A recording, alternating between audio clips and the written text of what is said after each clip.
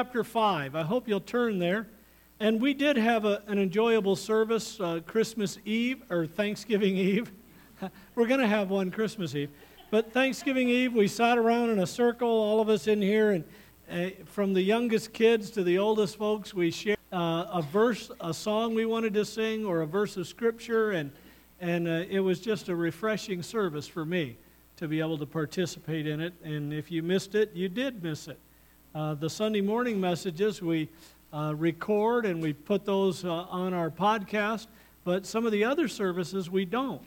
And so I hope you'll come back tonight at 6 o'clock. You'll get to meet, Lord willing, the plan is you'll get to meet my wife's older sister, who's in from England, who drops in every 10 years or so.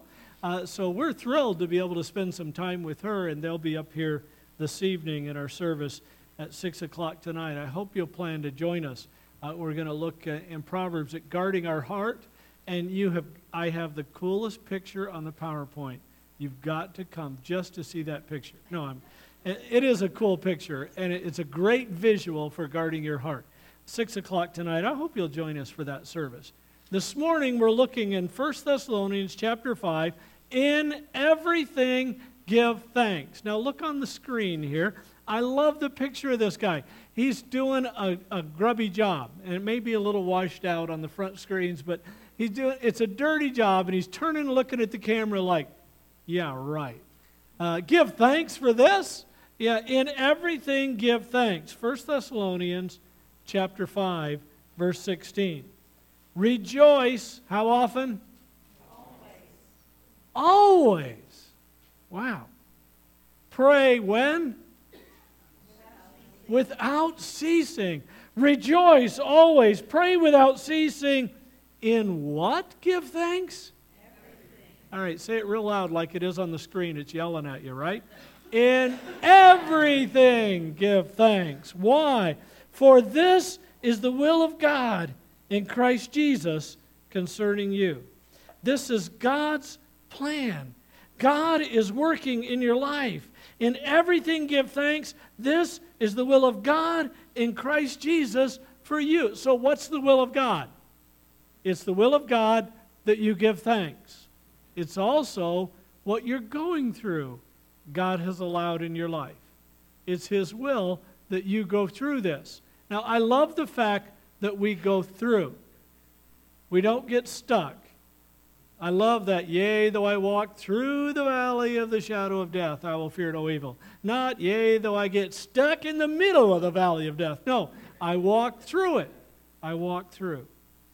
When you are having a bad day, you must remember that God is still God. He's still in control because He's awesome, almighty God. Colossians 1:16 says, for by Him were created all that are in heaven and that are on earth, visible and invisible, thrones and dominions and principalities and powers. All things were created by Him and for Him. In 2 Kings chapter 20, it tells a story. You don't need to turn there. I'm going to talk about the lives of half a dozen or more of folks from the Bible that remind us of God's truthfulness. So if you're not familiar with the Bible and afterward you want to know where these people were found in the Bible, talk to Megan. She'll write your name down. We'll give you the list of where to find these passages in Scripture. But this one was in 2 Kings 20. Hezekiah was sick. Hezekiah was a king. One of the jokes, Hezekiah, it sounds like it should be a book of the Bible, doesn't it?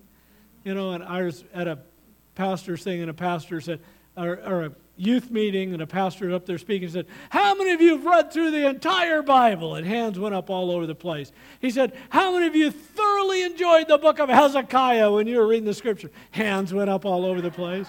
He said, there is no book of Hezekiah. How many of you just lied in church, right? But Hezekiah was king. Hezekiah was king. And Hezekiah got really sick. And so the prophet of God came to talk to him. And when you're really sick, what do you want to hear? You're going to get better. And so the prophet of God comes in and says, Hezekiah, dude, you're dead. Get your life in order. Time's up. And Hezekiah turned his face toward the wall and he cried out toward God. And while the prophet's walking away, God told the prophet, hey, turn around and go back to Hezekiah and tell him I'm going to give him 15 more years. Now that's a blessing, but I'm glad I don't know when my end will come. I'm glad the Lord hasn't said, Terry, you got 5 more minutes or 50 more years. I'm glad I don't know. But Hezekiah knew. And then Hezekiah was a little hesitant to believe it. And so the prophet said, do you want God to turn the sundial 10 degrees forward or 10 degrees backward? Okay, how hard is it in our culture to change your clock? Pretty easy. You know, the hardest thing about changing that big one in the back is you got to get up to that big one in the back. Other than that, it's really easy. In the Trek room, it's so hard to get on and off the screw. I took the face off. So all we have to do is change the clock. I reach up and I can move the hands. In everything, give thanks. Hezekiah said, how can I believe this? I'm just not sure.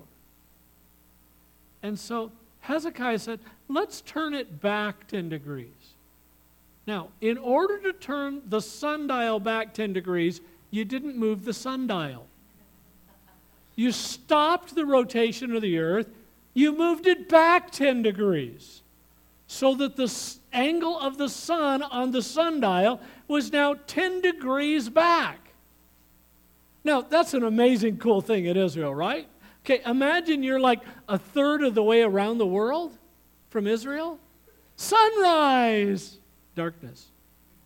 The sun slowly rises above the horizon. It gets up where you can see the sun, and then it's gone.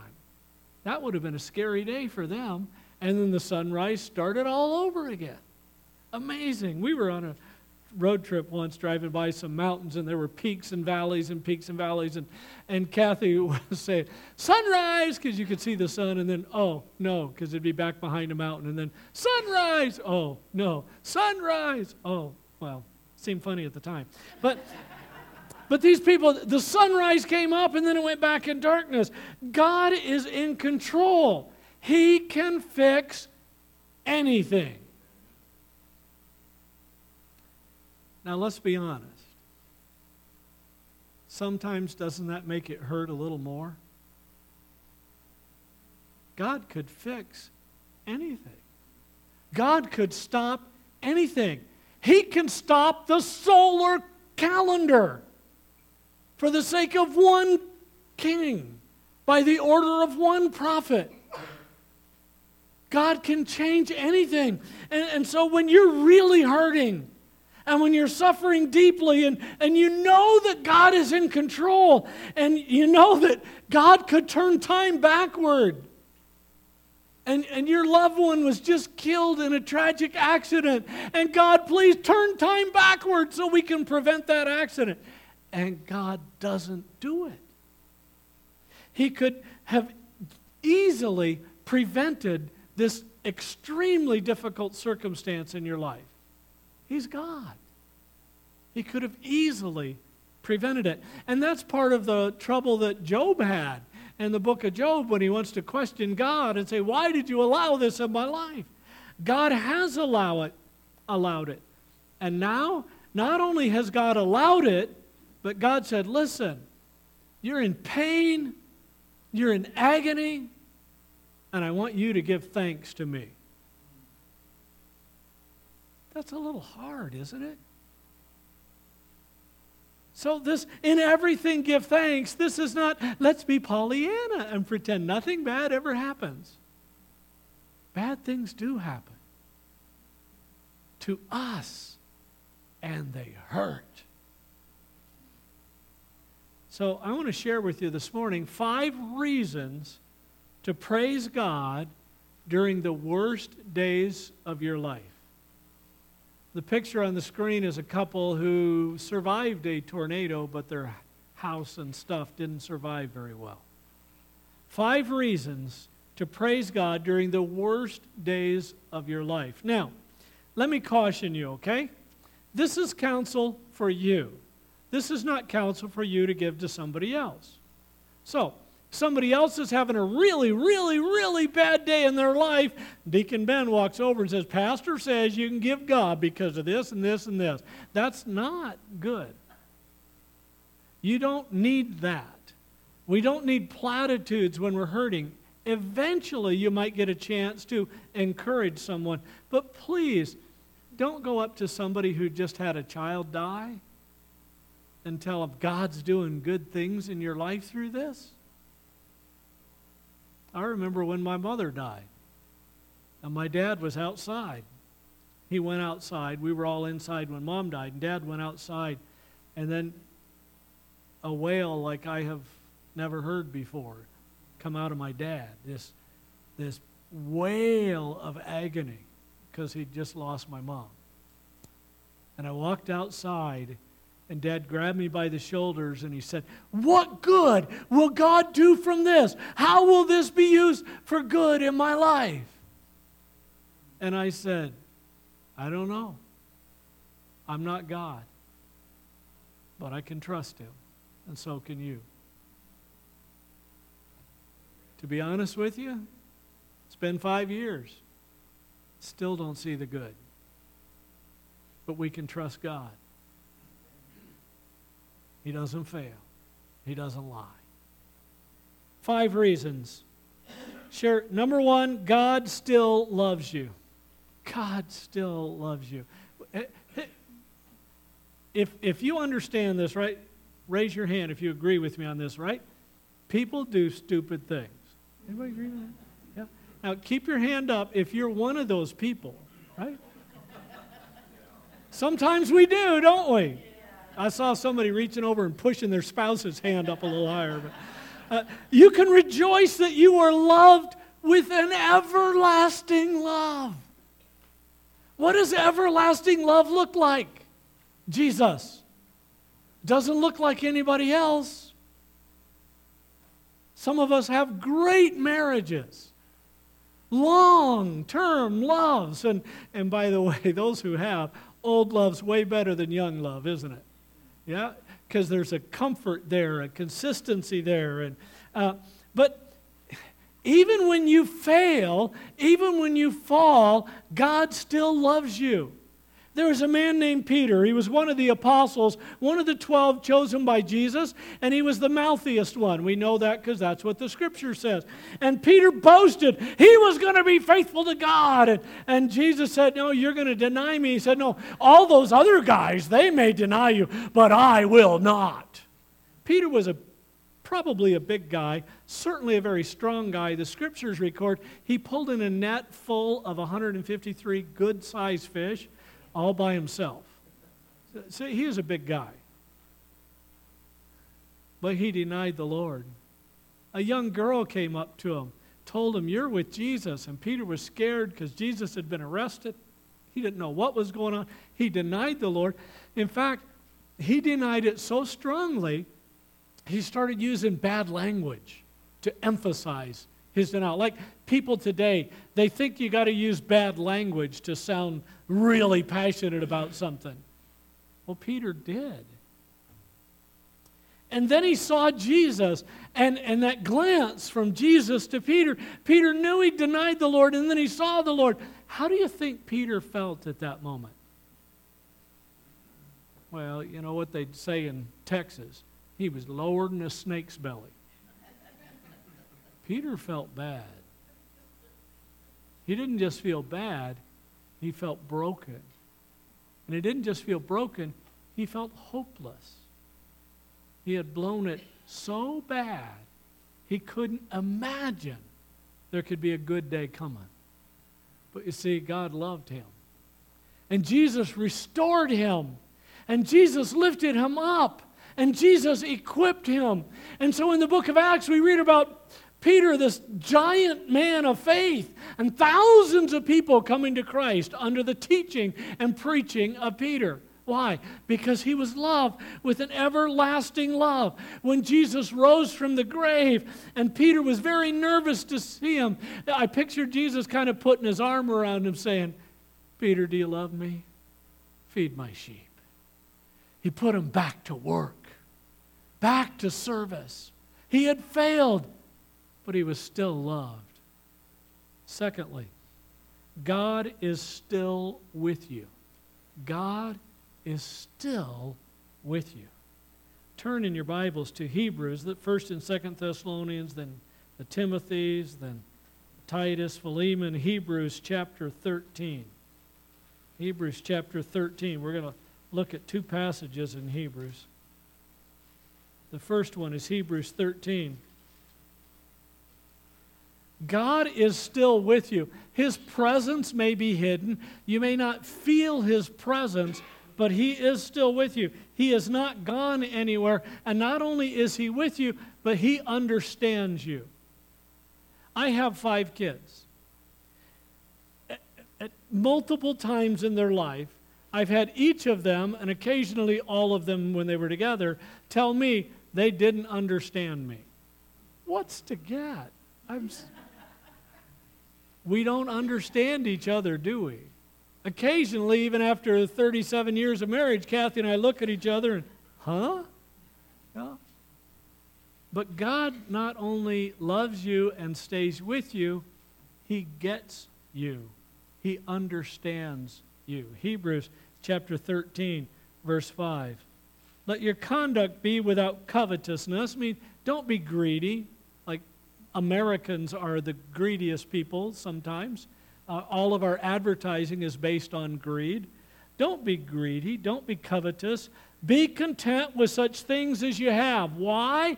For He Himself has said, I will never leave you nor forsake you. So we may boldly say, the Lord is my helper. I will not fear. What can man do to me? We don't have to be afraid. He's with us. Admittedly, there are times when it doesn't feel like He's with you. Like the guy driving down the road says to his wife, his wife says to him, honey, you remember when we were first married? We used to sit side by side, sit up close in the car and just kind of snuggle while we drove down the road. And he says, yeah. And he looks at her and he says, I haven't moved.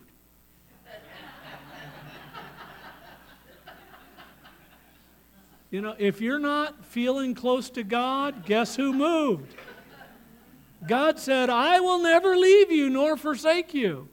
In James, he said, draw nigh to me, I'll draw nigh to you. If you're not feeling close to God, you moved. Not God. He's still with you. Look in chapter 4, Hebrews 4. He's still with you, and He still gets you. Understands what's going on in your life. Hebrews 4, verse 14. Seeing then that we have a great high priest. Now, in the Old Testament, they had a priesthood. In the New Testament church, we don't. Some churches have priests, but they don't understand the Bible accurately. The way the Bible's written, who are the priests in the New Testament? We are. Believers are. We're called believer priests. God has commissioned us to represent Him on planet Earth, and so every one of you is a priest. I'm not the priest of this church. I'm the pastor, but every one of us who has trusted Christ as Savior is a priest to represent God on earth. So our high priest, the one in the Old Testament, the high priest was the one who would make the ultimate sacrifice. He would give the annual sacrifice, and the high priest, it was a special position and a service of honor. We have a greater high priest, a high priest who has passed through the heavens, Jesus, the Son of God. So let us hold fast our confession. For we do not have a high priest who cannot sympathize with our weaknesses, but was in all points tempted as we are, yet without sin. You going through a hard day, a difficult day, a discouraging day? Jesus had hard days, difficult days, discouraging days. There were times Jesus looked at the people who were closest to Him and called them faithless because they didn't believe, they didn't trust. Jesus had difficulty with his friends, difficulty with his families. The only situation Jesus didn't have that you might, he didn't have difficulties with a spouse because he never got married. And in our culture, a lot of people don't get married in America. That happens. Sometimes by choice, sometimes it just works out that way. But Jesus lived in a culture where a man not being married was weird. And Jesus chose not to marry because I don't know why, but I do know this, that if he had had biological offspring on planet Earth, there would be people today who would be claiming to be a descendant of Jesus.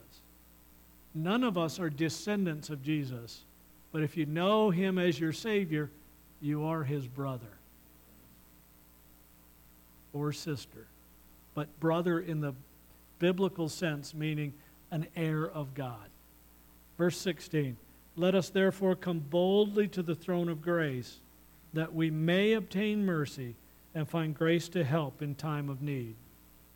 So when I have a big problem in my life and I go to God, and to be honest with you, it takes a big problem to get me on my knees. I pray a lot, but on my knees is really painful.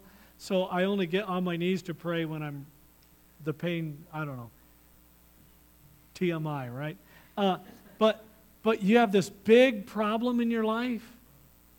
God still loves you. God's still with you. He hasn't moved. He's with you.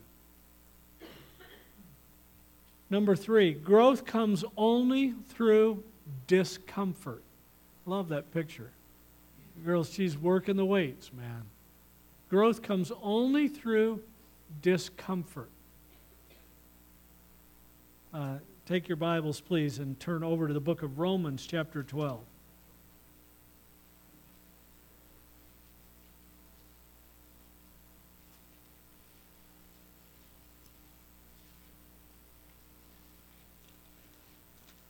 So an athlete gets good by working out. A musician gets good by practicing. An engineer learns his craft by diligent study. Growth comes through discomfort. If you try to just live comfortably, your muscles will atrophy. If you sit in a chair because it's too painful to try and walk, you're not going to be able to walk next time. Growth comes through discomfort. That's true physically when we work out. That's true emotionally. We go through hard times and we come through stronger. That's true spiritually. Look in Romans 8, verse 29. Now, I'm in Romans 12. Let me get in Romans 8. Romans 8, verse 29. Did I say 12 to you guys too? Well, shame on you. What are you doing in 12? We want to be in 8. You should have known where I was going. Romans chapter 8. Now that we're all there, verse 29. For whom he foreknew, this means God knew who would become a believer, he predestined, these he also called. I'm sorry, verse 29. I jumped into verse 30. For whom he foreknew, he also predestined to be conformed to the image of his Son, that he might be the firstborn among many brethren. Moreover, whom he predestined, these he called. Whom he called, these he justified. Whom he justified, these he also glorified. He knew, and here's God's plan for your life. From the moment you trusted Christ as Savior, from the moment you received him, from that moment, God's plan is that you be conformed to the image of his Son. Now, it doesn't mean that God wants you to go through all the historical research and find out what Jesus looked like and then go have cosmetic surgery so we can have a lot of Jesus lookalikes. What it means is he wants to see the character and spirit of Christ in you. The character and the spirit of Christ in you. Chances are, I am taller than Jesus, because in his day, Jewish men tended to be 4'4" to 4'6", I'm sorry, 5'4" to 5'6". My great-great-grandpa was 4'11", but I'm a little taller than Jesus was. I also have gray hair that Jesus didn't have till perhaps after the crucifixion. Revelation said his hair is white, but before that, he didn't. But God wants us to become like Christ. How did Christ become like Christ? He mingled with humanity. He lived among sinful people, but he lived a righteous life, and he gave himself for their salvation. He wants us to become more like Christ, to value what Christ valued, to pursue the mission that Christ has given to the church. And growth comes through discomfort. Early in the story of King David, we find David crying out to God in a cave. He's alone, afraid, discouraged. He's hiding from Saul, and he cries out from a cave. But in those dark moments, David was growing. God was doing a work in David's life so that David could come out of that wilderness, out of that difficulty, and step into the throne room of Israel and become the greatest king in Israel's history, and arguably one of the great kings in world history. But it started when he was alone and afraid and in the dark. And even in that darkness, he was writing some of the hymns that still encourage us today in the book of Psalms. And we read what he wrote, and we are strengthened in our walk with God. So the dark times, the difficult times, growth comes through discomfort. There was an old country singer who used to sing about a tree in the backyard battered by the wind, right? Well, the truth is, the trees that face a lot of wind, they dig their roots down deep, and they grab on, and sometimes trees that don't get much wind suddenly get a big wind up, and boom, down goes the tree. Growth comes through discomfort. So you're going through difficult times? Well, remind yourself, these are growing times. How many of you had growth spurts so that you actually had what they call growing pains? You grew so fast, there's pains in your body because your bones were growing. And my brother did that. In one summer, he grew 6 inches. When he went back to school in the fall, nobody recognized him.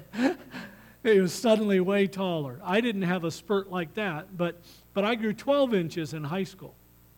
And you get the growing pains. Well, if you're having a difficult day, remind yourself, these are growing pains. God's using this to help me be more like Christ. Keep your Bible open there. And number 4, you can be grateful that for believers, there is no meaningless suffering. God allows only what he will use for good in your life. And in this picture, you see that path moves around. It's not a straight path. God wants us to follow the straight and narrow, but the path he leads us on sometimes has a winding difficulties of life, treacherous areas. Look in verse 28 of Romans 8. Romans 8:28. And we know that, how many things? All things do what? Work together for good. To everybody? No. To those who love God, to those who are called according to his purpose. All things work together for good. To them that love God, to them that are called according to his purpose. So, if you're a believer, for believers, there is no meaningless suffering. God only allows what he will use for good in your life. And I tell you, this makes me think of a young man named Joseph. Joseph in the Old Testament, Joseph was a dreamer. He had visions. He kind of bragged to his brothers about the vision. Really didn't show much discernment there. But then his father showed great favoritism to him and gave him a coat of many colors. And his brothers were jealous of the favoritism he got. And so his older brothers were so jealous, they put him in a pit. They were going to kill him, and Reuben talked him out of that. So they put him in a pit, sold him to slavery, got taken down into Egypt. And you think, oh man, his brothers were bad to him. Well, then he got sold to an Egyptian, and he got put to work there, and he was thriving again. And somebody lied about him, and he ended up in prison. And then he gave counsel to some of the prisoners, and one of them, when they were getting out of prison, he said, remember me. And he got out of prison, and he forgot all about him. And so for years, from the time that Joseph's brothers sold him into slavery until God used it for good, where Joseph could see the good, one day he got out of prison, he got restored out of prison, he became prime minister of Egypt. He ended up saving his father and all of his house, saving the whole nation of Egypt and surrounding nations.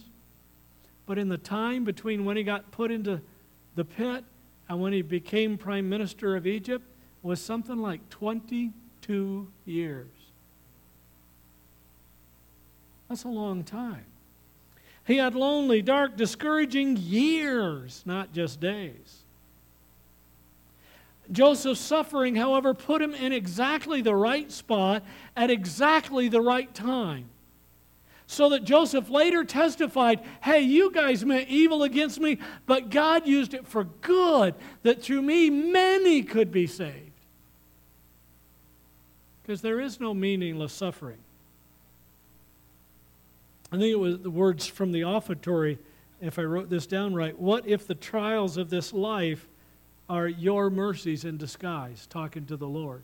What if the trials of your life are God's mercies in disguise? Because He's using it for good in your life. And the end result will be what Romans 8:29 said, that you can be more like Christ. There is no meaningless suffering. There are no accidents. In God's economy, He could have prevented it. If He chose not to, He will use it for good. It's a growth step, no matter how awkward it feels. Now, number 5. This problem or painful circumstance is not the end of your story. We began with the words, in everything give thanks. This problem, you can be grateful that your problems will end, but you will live forever with the Lord. When Pharaoh added to the burden of the Hebrew people, instead of releasing them from prison or releasing them from their bondage, Moses went back to God, and Moses said to God, he praised, he said, God, since you brought me here to deliver this people, you haven't delivered them at all. I don't know what he was expecting, point 1, deliverance. I don't know. But he hadn't delivered them at all. And Moses was heartbroken. And he accused God of not caring. And then 10 plagues later, Moses realized that on that day when he was the most discouraged, God was still with him. And that was not the end of his story. He went on to lead his people across the Red Sea and saw the entire Egyptian army destroyed. They sang a song and they praised God. And they wrote a hymn of thanksgiving to God for His mighty deliverance. See, that wasn't the end of his story. In your difficult times, that's not the end of your story either. Caleb was a fierce warrior. Caleb had served with Joshua and Moses. And Caleb and Joshua and 10 other guys went to spy out the land of Israel. And you know what they found out? There were some really big guys there. They called them giants. But in our culture, you think the mythological giants, the guys that were 40 feet tall. These guys weren't that tall. They were close to 10 feet tall, some of them. How many of you think that's a pretty big guy, right? Yeah, but they weren't really giants. They were just really big humans, really big. I look pretty small when I stand next to, if I ever stood next to Shaquille O'Neal, I would look pretty small, pretty tiny. Caleb was a fierce warrior. He saw those big guys, and you know what Caleb thought? God's going to deliver them. This is His land. I can't wait to see how God's going to take down those big guys. But the other 10 guys, they were afraid. They said, we felt like grasshoppers in their sight. Hey, the biggest grasshopper I've ever seen is only like that long. That's the biggest one I've ever seen. If they looked like grasshoppers in their sight, those guys must have been about as tall as my hand. They were exaggerating. But Caleb trusted God and he believed God. And so for 40 years they had to wander in the wilderness. And Caleb had to wander with them. And Caleb saw all the guys that went with them and all of their families and all the men of his generation die. And they had funeral after funeral, thousands a day of people dying over those 40 years. Hundreds a day. Thousands and thousands of men died.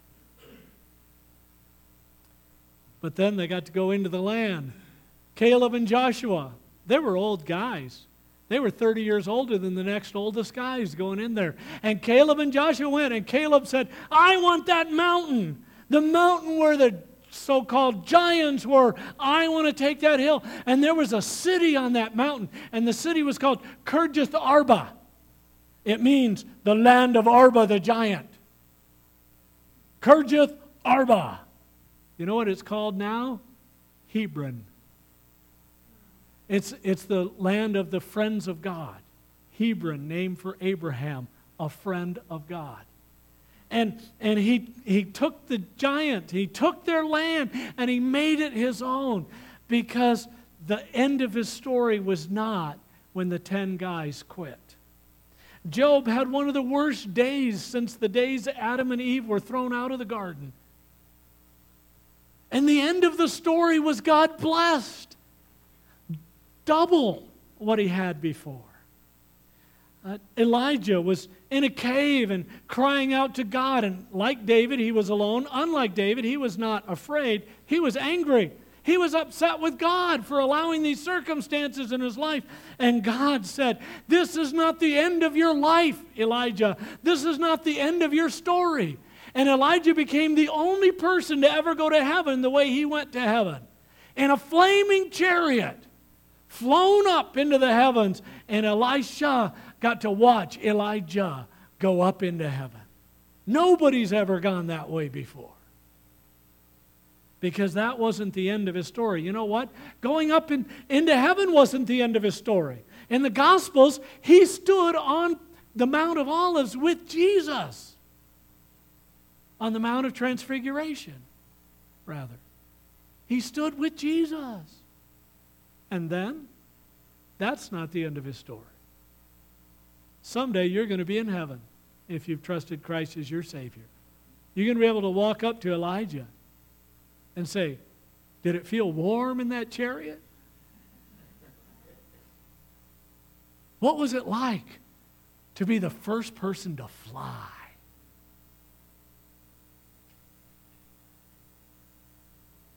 What you're going through is not the end of your story. Your problems, your difficulties, your loneliness, your pain, your suffering, your agony, even your enemies have an expiration date. But you, my friend, do not. You will live forever with the Lord. Your body may die, but your soul and spirit will live on. Even your body will be resurrected someday, because your story will never end. Never. Your story goes on and on and on. So back to that picture we started with. In everything give thanks. Yes, in everything. Because God still loves you. Because God is still with you. You have His presence. Because growth comes through discomfort. And Christ-likeness requires sculpting. Because there is no meaningless suffering. God is working this together for good in your life. Because this day is not the end of your story. You see, if You ever gone to the mall or something that says you are here? Well, here's you are here. You are here. You can't change that. You can't change the circumstances of your life. You can't change the difficulties of your life. But you can change your attitude, and you can change your direction. You can move away from God, or you can move closer to God. You can choose to doubt God, or you can choose to trust God. You can choose your attitude and your direction. And you can choose to praise God even on the worst days of your life. Because He's still God. And He still loves you. And He's with you. And He's using this.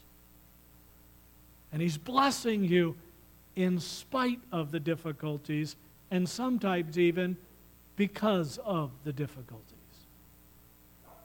Because we serve an awesome, awesome God. Just like the song the choir sang about, just like the offertory, just like the songs we sang this morning, through it all, I've learned to trust in Jesus. I've learned to trust in God. He's already in your tomorrow. Trust Him. He is trustworthy.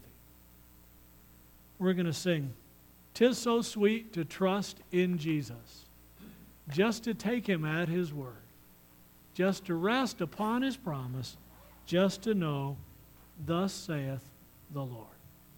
'Tis so sweet to trust in Him.